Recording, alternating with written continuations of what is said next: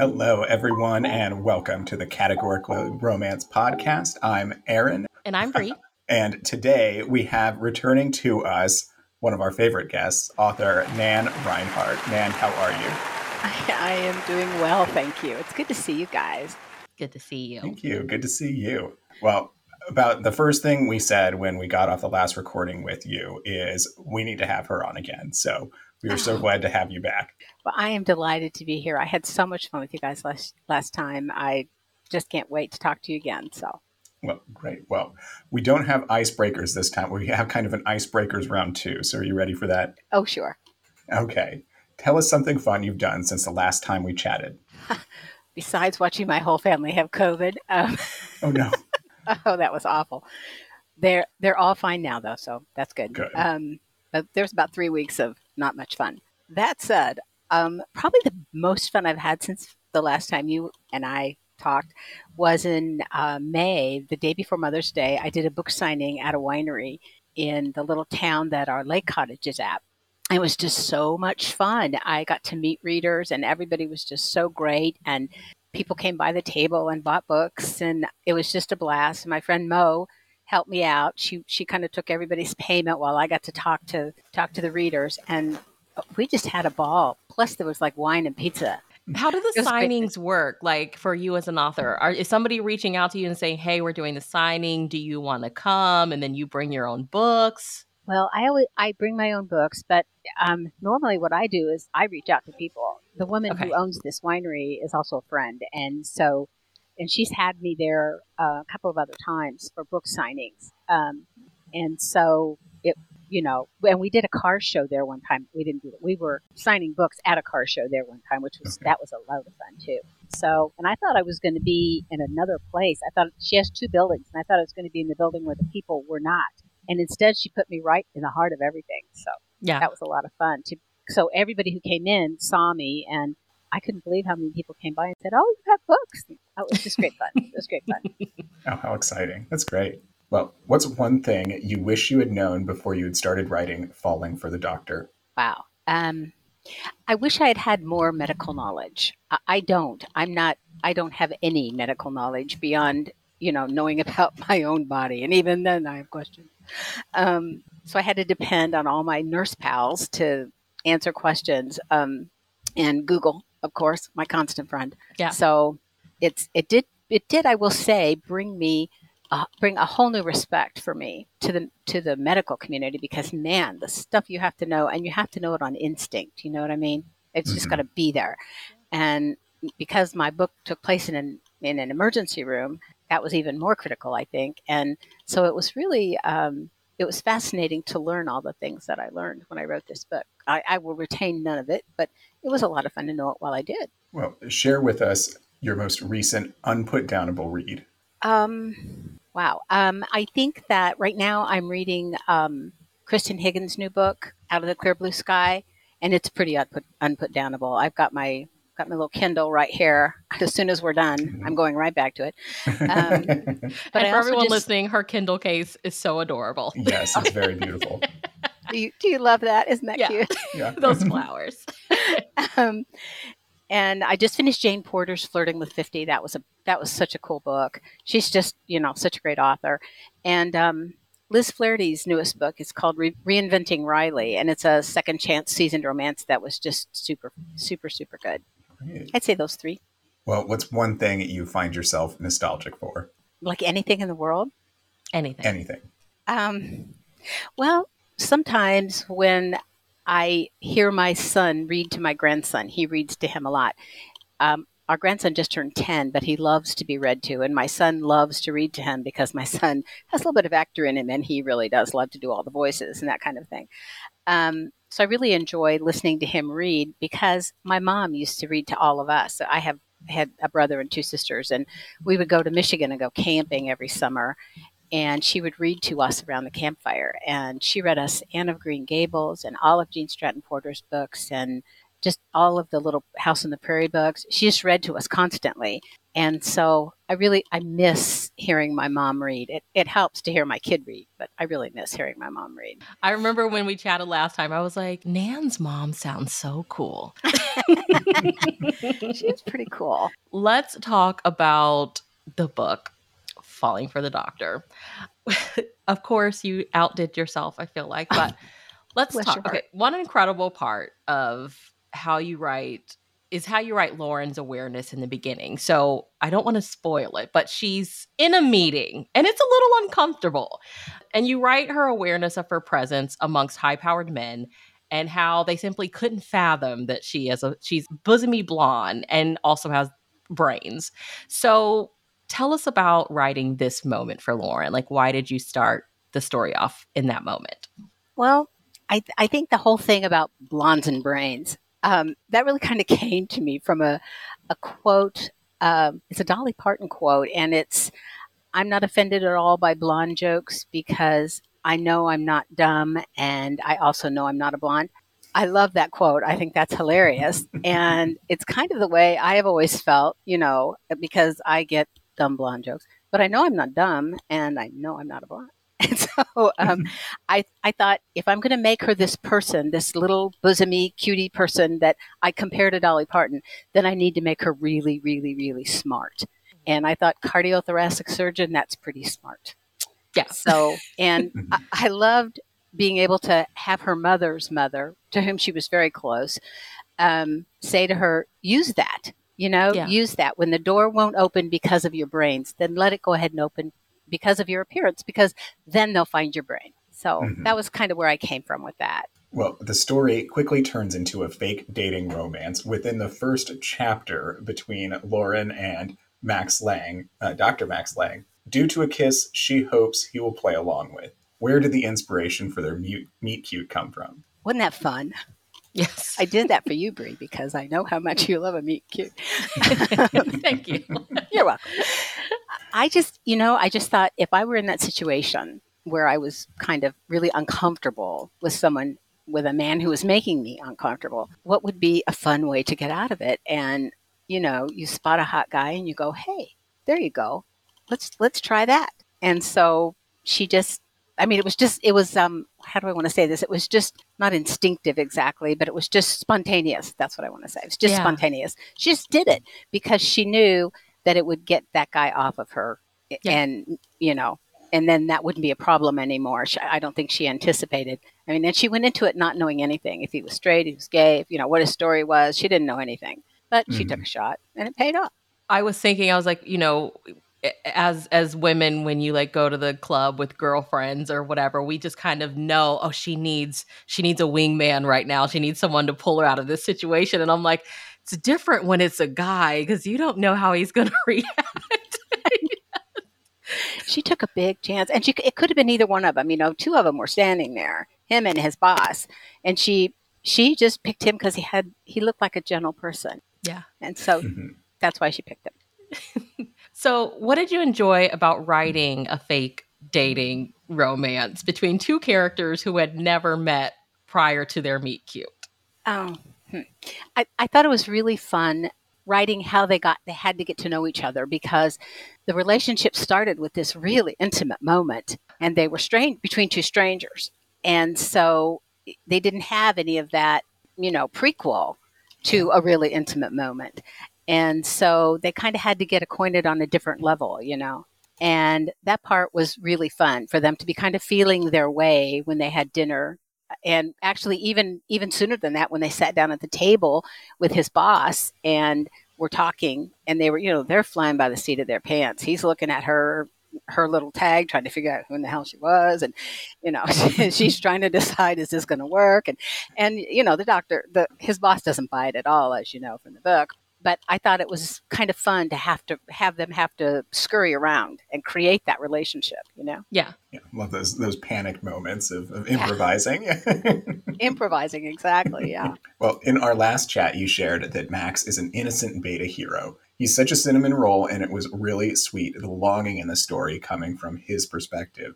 Can you talk about writing his character? He was sweet, wasn't he? He's such a sweet. He was sweet in the first book, and he's going to be sweet in the third one too. So he's just a sweet guy. And I was talking to my husband at lunch about, because you had let me know some of the questions you're going to ask me, and that was one of them. And I said, he was the easiest hero I've ever written. Even though all my heroes are betas, he was most like my husband and my son, who are both just big old teddy bears. They're sweet. They wear their hearts on their sleeves, and they'd walk across hot glass for anybody they loved. They're just incredibly sweet guys, and that's what Max is. So when I put him in any situation in the book, my first thought was, well, what would husband or son do? Mm-hmm. And that was how I wrote him, from what I believed they would do. I might turn out to be all wet about that, but one of my really favorite scenes with Max is right after the tornado, when he's in the diner with his brothers, and during the tornado, he's above them, and he's got his arms over the top of them, and he's protecting his brother. So he kind of becomes the big brother in that scene. And then as soon as the tornado goes through and they stand up, he's Dr. Max again, and he's, bandaging up his brothers so that they could go out and do their thing as first responders. So, and that's totally a husband reaction. Let's do what we need to do, and then we'll go out and, So anyway, he really was easy to write because I live with him. Yeah.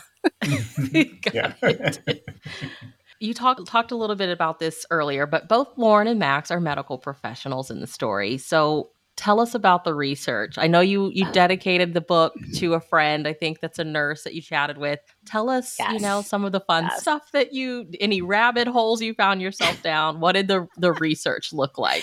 It was fascinating in so many ways. The person that I dedicated the book to, Pam, is my son's mother-in-law, and she is a retired ER nurse. And so she was like the perfect person to talk to about this. And she's also one of those people who, when you ask her one question, you get like these huge, expansive explanations. Yeah. And I mean, she's just fascinating because she knows so much. And I'm like, you're telling me way more than I need, but go ahead. And so that's, rabbit hole time kind of happened then. But also my crypt partner and one of my beta readers are both retired nurses. And so when they would read scenes, they would say, well, no, wait a minute, that's not how this would happen. Or, you need to fix this. And, but as far as Googling, that was, I knew that I wanted her to do this tracheostomy on this little girl on the side of the road. And so I looked that up, exactly how to do it. And that's on Google, believe it or not. It tells the exact process. Who knew? And so I wrote the scene, and then I got real involved in, what if it were me? How would I do? And so, yeah, you do get, when you're doing medical research, you do get caught up in a lot of, because then I had to look up what would happen when they got to the ER with her. Mm-hmm. They would, somebody would bring Max a scope, Max would put her out. So it was pretty fascinating. And I don't think I would want to do a tracheostomy on the side of the road, but no. I know where to go now. Yeah. That was such a powerful scene because it happens right after the storm has hit, obviously. And Lauren is like, gotta go mode. Like I'm leaving town. And she's just so in the zone. And then the EMT shows up. And that's when it just kind of dawns on you that because she didn't want to be in surgery anymore. She didn't want to do this anymore. And she was so good at it. And the EMT just shows up and he sees that she's totally aced it and it's perfect, like the perfect, in the field trach or whatever. And it's like, you're meant to do this, Lauren, but we get it. You don't really want to do it at the same time. It's such a good scene. Thank you. So shout out to, Google and couldn't have done it without him. Well, it feels like Lauren is dealing with some PTSD after a past situation in her days of performing surgeries. Why was it important for you to explore this very important topic through her character?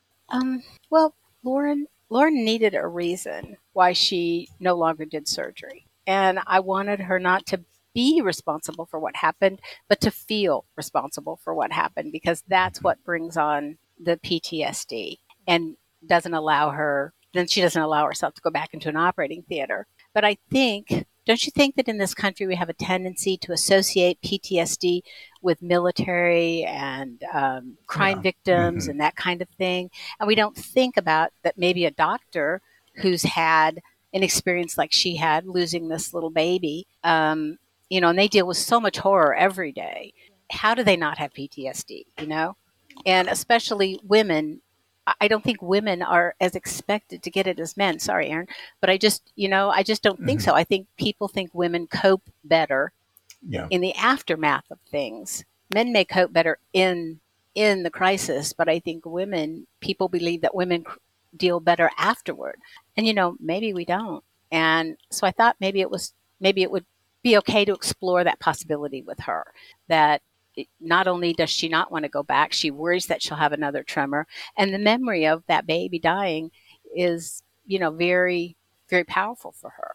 So in the beginning stages of writing, did you already know, okay, she lost a patient, and then kind of what she's dealing with now came afterward, like as you were writing, or did it immediately come, okay, she's lost this baby, how is it affecting her? I knew in the beginning of writing it, I knew I didn't want her to. I knew I wanted her to be a doctor who wasn't practicing for some reason. Okay. And then I thought, well, I had made her mom and her dad and her grandmother these famous cardiothoracic surgeons. So I thought, why not go that way? That's how I got there with that. Was that she followed in their footsteps. She really shouldn't have been, but she did, and that's how she ended up having that problem. And her father has essential tremor, as you know from the book, and isn't operating anymore. And her first thought was, I've got the same problem as my dad, but I'm not going to let that, I'm not going to operate if that's a problem. She didn't even check to see if it was. Which ultimately, as you figured out, it really wasn't about the essential tremor at all. It was about she didn't really belong in that operating theater at all. And she found that out later. So, yeah.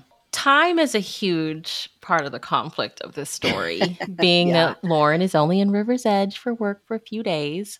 So what are some of the keys of writing time as an external factor? Because you did it really well. Like, you kind of forget that she's only there temporary, but then it's also looming in the background, in the back of your mind the whole time, because you see Max and the longing and the I'm going to convince you to stay. And all of these community members are accepting her. And you, like, every now and again, you're like, but she's only there for a couple of days. So can you talk about writing time? I think that as a factor in a romance novel, especially, time can either play to the story or it can detract from the story. But I think that when you give a story a timeline and a deadline, then that really builds the drama in the story. We all know she's going to leave. And I think that when you start reading this story, people think, oh, well, he'll convince her to stay. And he doesn't. And so I think that he was pretty sure he could convince her to do it.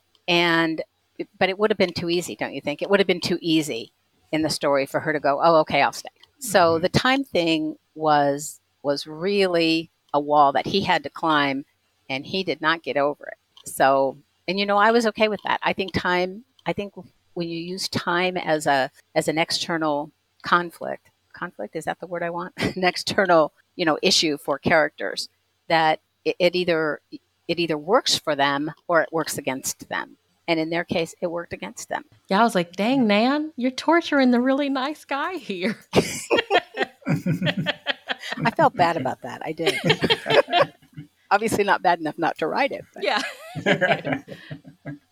Well, in the book, Lauren has a quote. The reality is this: I can't lose another patient. I won't risk another patient. So it creates this tug of war with her of duty versus love. Can you talk about writing this? Duty versus love.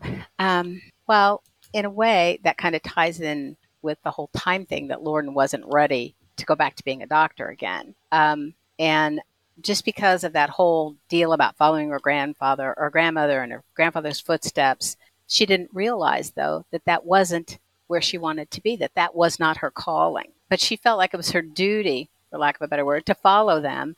And yet there was also, I think she loved her dad and her grandmother. She wanted them to be proud of her.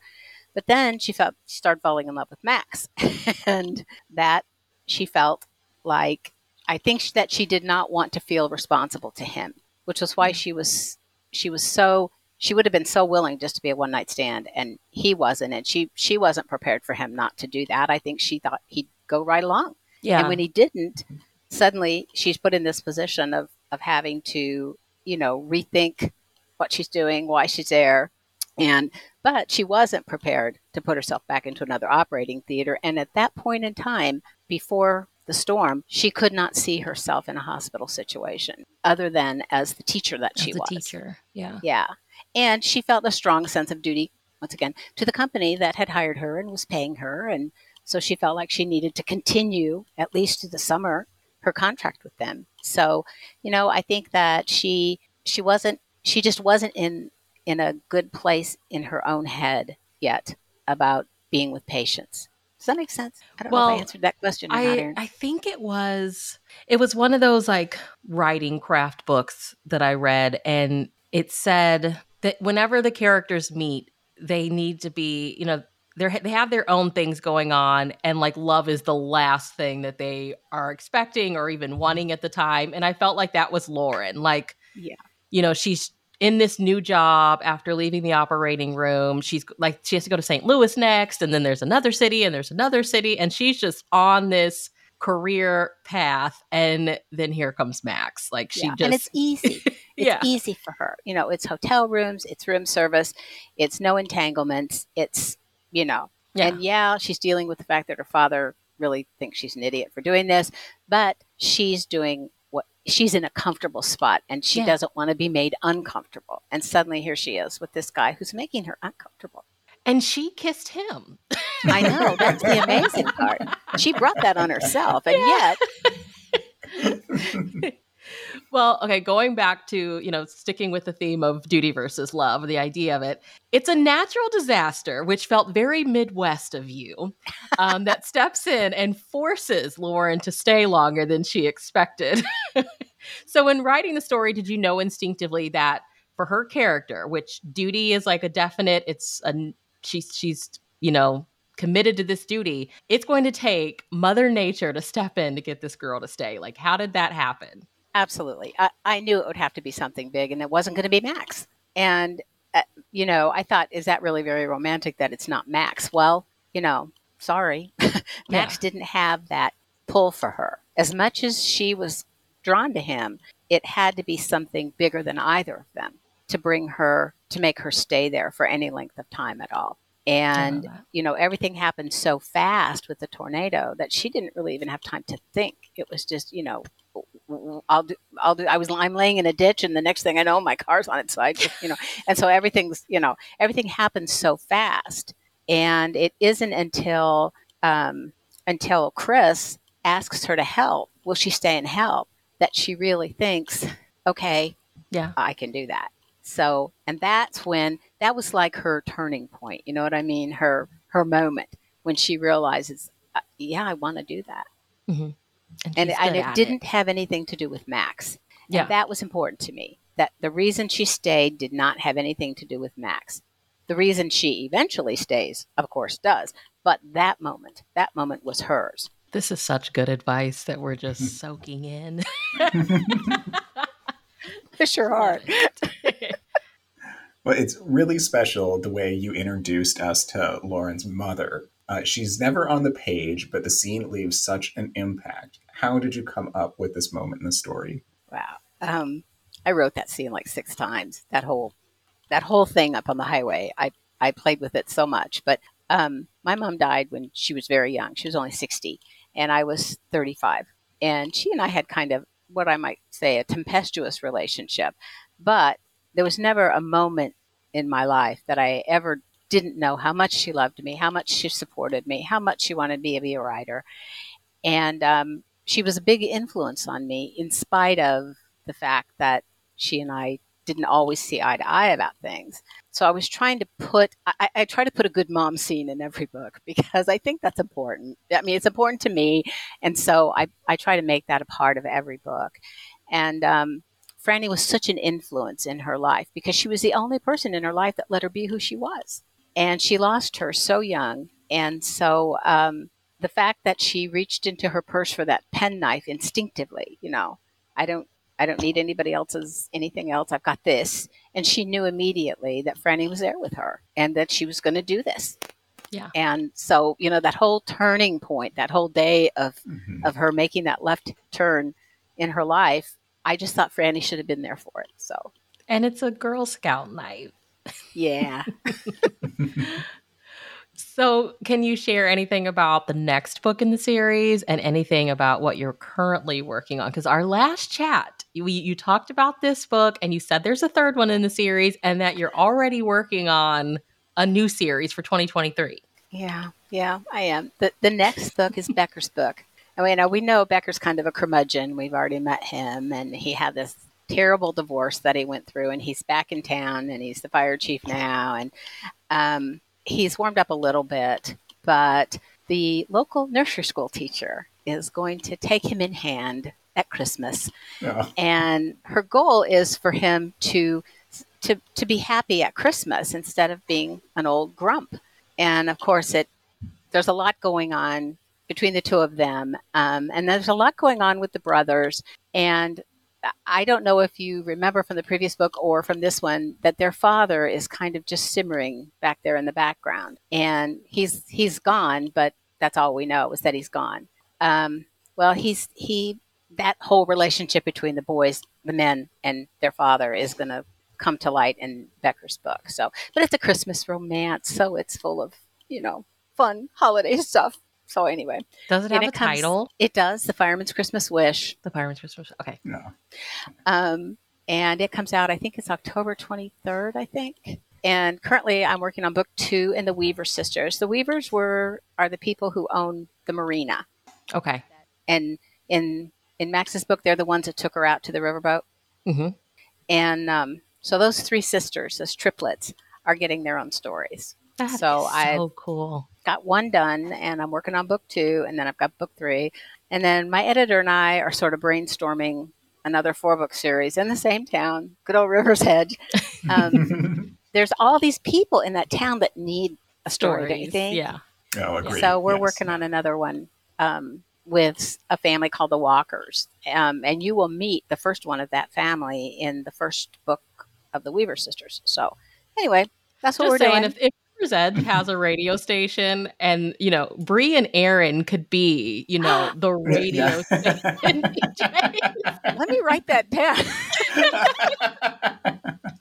Just saying, we're running a matchmaking for Valentine's Day or something. We want to stay in River's Edge as long as possible. What an awesome idea. Yes. It's funny because there's this wonderful fan of Thule books. His name is William Harrison. He just loves the Thule books. He's just a devoted fan. And apparently some of the authors have written him into their books. That's so sweet. He keeps dropping these real broad hints about, I could go to River's Edge. So I'm like, okay, I'm going to think of a job for William in River's Edge. So now I have 3 people to give a job to. I can so do that.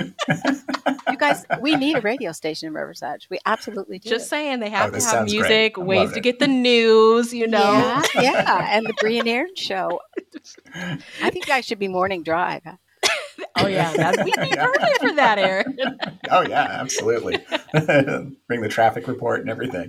There you go. You have to be like Les Nessman and beat your chest with a helicopter. Yeah. I don't know if you've ever seen that, but it is absolutely hilarious. Yes. Oh, yeah. Well, are you ready to start some round out questions? Sure. All right. Tell us one of the most common mistakes you find as a copy editor. That's an odd question because there are a lot. I actually this is the Nan Reinhardt show, so you share whatever you're comfortable with sharing. I have not a podcast, a PowerPoint presentation that I do called Why Copy Editors Drink, and it lists all these things, but I'm not going to list all of them. Outside of just like mechanical and grammar and spelling errors and things like that, I'd say consistency issues, like the hero's eyes are blue at the beginning of the book, and suddenly you get to chapter 14 and he's got brown eyes. You're like, oh, the magic of contact lenses. Or passive writing. So kind of like showing, not telling, which is not truly the copy editor's job to fix it, but if I find it, I'll point it out. I don't rewrite. That's not part of what I'm allowed to do as a copy editor, but I can make suggestions. And so a lot of times, I'll say, hey, this might work better if, overusing adverbs. If you've got the verb there, you probably don't need anything else. If somebody screamed, you don't have to put loudly. We'll guess that if they're screaming, it's probably loud. So, I just take those out. I'm a wicked adverb remover. I can be really you can do that? You can just take it out? Okay. Yeah. I always put a note in when I do it and say, hey. And word repetition, that's another thing. A lot of people use the same word over and over and over again. And so you just highlight it the first time and put a little comment in that says, hey, this is echoed a lot through this manuscript. I'm going to see if I can't change them up. And then I do, and they have the option of rejecting it if they want to. They don't have to accept it. So, that I do that. And a lot of them go overboard with ellipses and M dashes when a good old period would work, or a comma. So, because if you say somebody paused, you don't need the ellipsis. Obviously, they've paused because you said so. Yeah. But if you didn't say it, then if you have the ellipses, then you don't need to say they paused because you showed it. You see? How long did it take for you to... This is why I like math. There you go. You and my husband. I'm an aspiring social studies teacher. How long did it take for you to learn and get comfortable with all of that? Well, I've been doing this since 1996. So, a while. It took me a while. I did a lot of studying. I did a lot of reading. I have got probably, 20, 30 books over there about editing and style and that kind of thing. The Chicago Manual Style is the go-to for most publishers, most fiction publishers. I haven't got it memorized, but I've got it right here in my... Oh my gosh. And you can see that it's marked. It's got little flags and stuff on it. Oh my gosh. So, because I will confess to you that I always have to look up lay and lie. Mm-hmm. And when to use one or the other. I always have to look up if you hyphenate time. And when you write it out, like 2:30, you don't, by the way, unless it's like the 4:30 train. Then you hyphenate it because it's modifying train. But otherwise, you don't. And I often have to look things up. But I don't know. I don't know if it's an instinct or what for spelling. I can see a word and think that's not right, and then I have Merriam-Webster on my shelf and on my computer. And I look it up, and so I never, ever change a spelling of a word unless I've looked it up, because sometimes I'm wrong, but most of the time. I feel like I'm a pretty good speller, but there are those words where you're like, am I supposed to use A effect or E effect on this? Yeah, those are tough. Yeah. Those are so tough. My worst one is lay and lie, and I have to look it up every single time. Every single time. You'd think I could Have you ever that. have you ever thought of getting into editing? You mean... What do you mean? Like the what is it? Development? Yes. That's kind of big picture editing. I think I could probably do it because I've been doing fiction copy editing for so long, and for some of my indies, I do development with them. But I don't know. I like the little piddly ass stuff. So. Okay, that's fine. That is fine. Well. Last time you were here, you shared that one hill you will wholeheartedly die on is trusting the writer's voice. What advice would you give to aspiring writers about finding their voice or trusting their voice? To aspiring romance writers, I would say read and don't just write the story, write your story your way, and then have an editor look at it. But don't try to write like anybody else. Don't try to write like Nora Roberts. Don't try to write like Daniel Steele or, just write your own story your own way. Tell it your own way, because that is your voice. And that's what people will want to read. If you try to pretend to be someone else, it doesn't work. I know this because I tried it. And, a lot of us, I don't know if you did this in English class in either high school or college, but in one of my English classes in college, someone had us write like Hemingway, or write a paragraph like they'd give us, a topic and say write like Hemingway or write like Fitzgerald. It doesn't work. Yeah. I can't write like Hemingway because I'm not. Hemingway. And the same is true of romance. Don't try to write it. And in spite of what people say about it being formula, there is a formula. The formula is happy ever after. That's the formula. Mm-hmm. The stories are all different, as you guys well know. And every writer, you can, I don't know if you guys can do this, but I can pick up a book by somebody, and if I don't know who the author is, if I've read enough of that author, I will recognize them. That happens to me in editing all the time. I edit the same people frequently because I work for the same publishers. And so like when I edit a Tessa Dare book, I know it's Tessa Dare before I look at whose book it is. Do you know what I mean? Because I'm getting the Word file. So, but I can tell. Last time you said you copy edited the Bridgertons. You also edit for Tessa Dare. Tessa Dare. I have edited Tessa Dare. I've edited Eloisa James. I can name drop like crazy every time. I'm not the only one. Trust me. There's lots of people who edit them. Shout out to copy editors, okay? Yes. Yeah, absolutely. So have you read The Bride Bet? We've been waiting for it for a long time. No, I have not. Sorry. We need to call Nan when we need the scoop on a book. Like, Nan, are you working on this? Just tell us what happened. You know, it's funny because I edit for Thule, my own publisher. I edit other authors' work, and one of the authors that was on my website in my author spotlight said, she goes, "Is there a chance you're my copy editor?" And I'm like, I don't know if I'm supposed to say if I am or not. So she sent it in an email, so I just like ignored the question. I never answered it, and then she never pushed it. Yeah, and I meant to ask the PE if they were allowed to know who the copy editor was, because I don't know who my copy editor is. I mean, I know her initials, but I don't know who she is.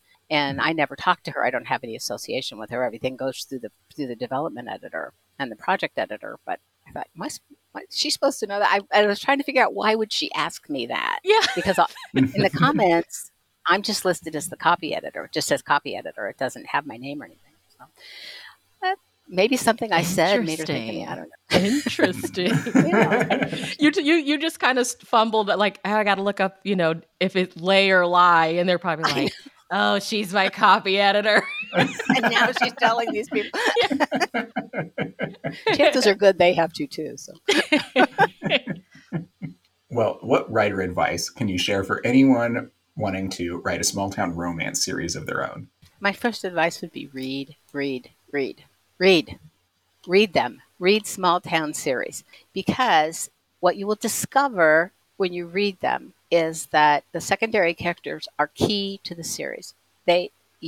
Those secondary characters are going to show up like Mac does in mine, and like Clyde, and like Aiden shows up in the books, that in the books that he's not the hero of.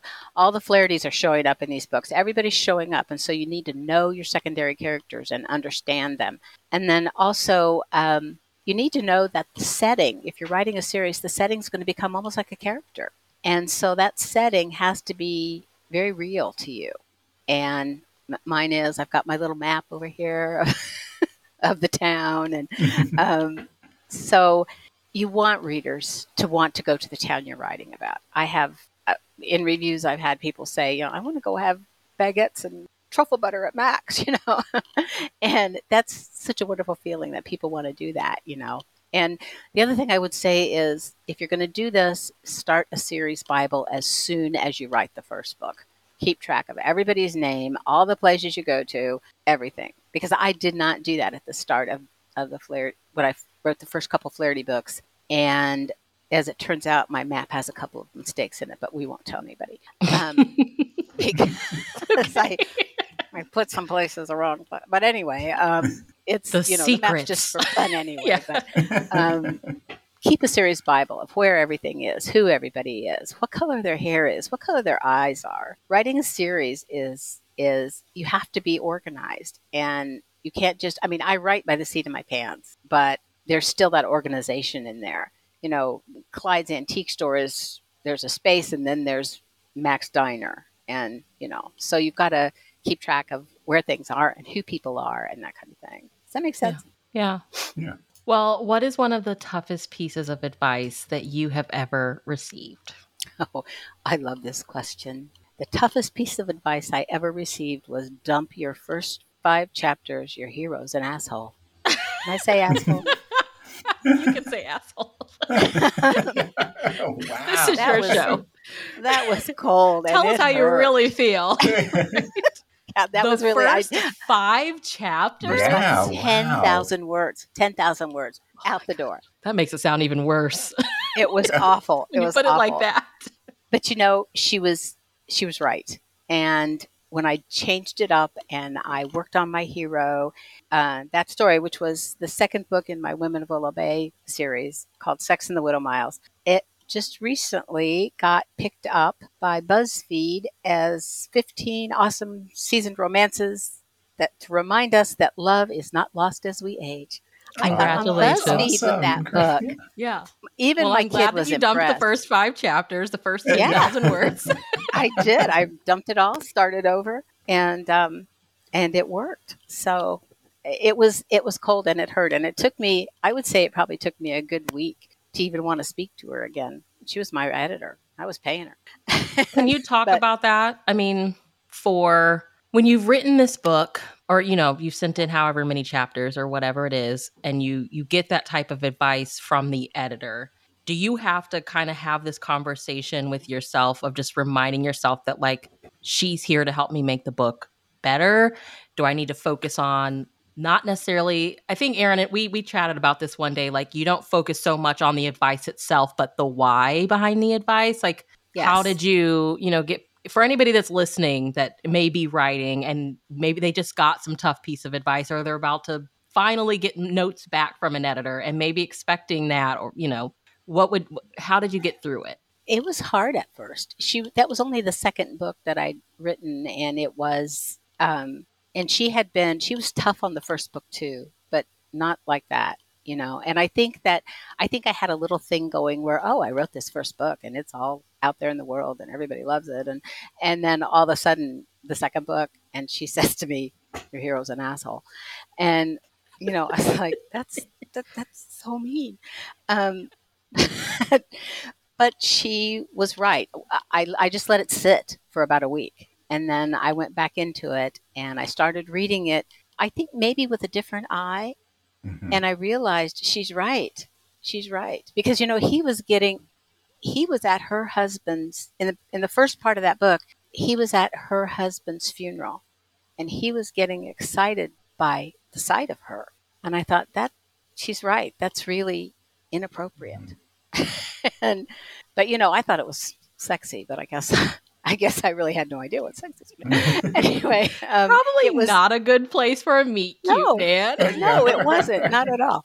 And so I had to I tossed it all, like she said, and I also took out. I had written it in he speaks, she speaks, he speaks, she speaks chapter. I took all of his out and just wrote it in first person, her POV. And oh my gosh, the story just happened then, Uh-huh. It was so much better. And it just flowed after that. And as soon as I did that, I realized she was so right. And that's why I'm paying her. And so sometimes, I had to do that today. I'm working with one of my indies and she had written a chapter that she wanted me to see. And I had to say to her, no, he's being too nice. He shouldn't be this nice after what she's done. And I sent it back to her. I haven't heard back from her yet. She's probably cussing, but it's all right. She's probably going to set it down for a week like you did. Yeah. No, she knows I love her and that she's a gorgeous, perfect writer. And so, it's going to be great when it happens. But, not everybody gets it. You can't just sit down and write a perfect book. It just doesn't happen. Yeah. So, well, knowing what you know now, what would you go back and tell yourself at the beginning of your writing career? I think I would tell myself, this is mostly hard work. That, having books out there is wonderful and getting great reviews is amazing. And readers contacting me to tell me that they love my stories and they love my characters. And, it's very rewarding. But there's always, okay, now we have to do it again. Yeah. And I think I wasn't prepared for the level of work involved in being a person who writes novels in a series. I just wasn't prepared for the amount of work. And particularly since I'm also still working, as an editor, that's my day job, for lack of a better term. So I had to become a more disciplined writer. And sometimes I'm not, because I'm a human being too. And so sometimes it's very hard to be disciplined, to sit down every morning at 6 o'clock and start writing, especially when, the bed is warm and comfortable, and, and somebody might go, you could stay. And so you don't have to get up right now. No, you can stay here with me. And that's hard. It's hard to just say, no, sorry, I got to get up and work. But it's hard. And I think that people don't realize that about writing, that it's a hard thing to do. Yeah. And you put your whole soul into it. And when people trash what you do, it's very demoralizing. And writing, the world of publishing has changed so much since I started working in publishing in 1996. It's not even, it's just unfathomable to me how much it has changed. And indies have really changed the game. So I'm both. I'm an indie and I'm also traditionally published. Mm-hmm. If I have to, one or the other, I'll pick traditionally published. But, I was out there trying to indie publish my books, and I know how hard that is too. So, I just don't think people realize how hard it is to be a writer. Yeah. You guys do. Yeah. And I appreciate that. Oh, yeah. That's why I haven't, I hope to one day get back into my story, but right now I'm like, I don't know how writers write and have like kids and work. I don't know how you all do it. Oh my goodness. My son was, when I published my first novel, my son was gone and married. I can't even imagine having children and trying to do this. It is an absorbing job. Well, lastly, tell everyone where they can follow you online.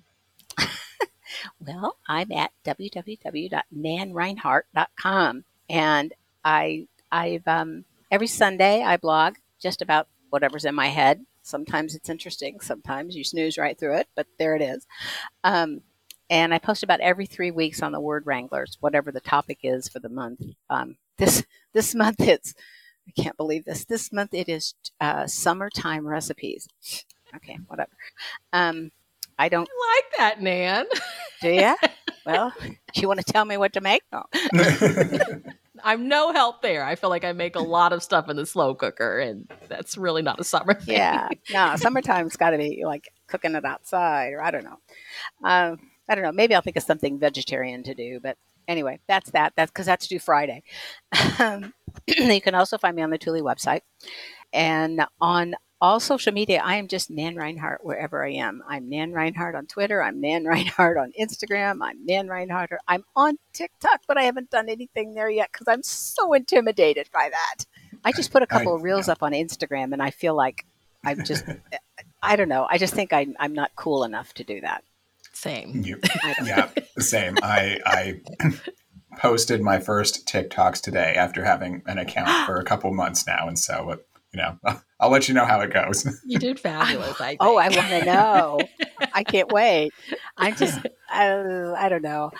Do you think that there's a possibility that you can age out of that stuff or never be young enough to be in it? I don't know. I feel like the technologies of, the tools of technology are there for everyone and whoever wants to use them. So, and I have to say, I'm probably not using TikTok in the cool way. Like I just got on there and talked about a few things, Yeah, same.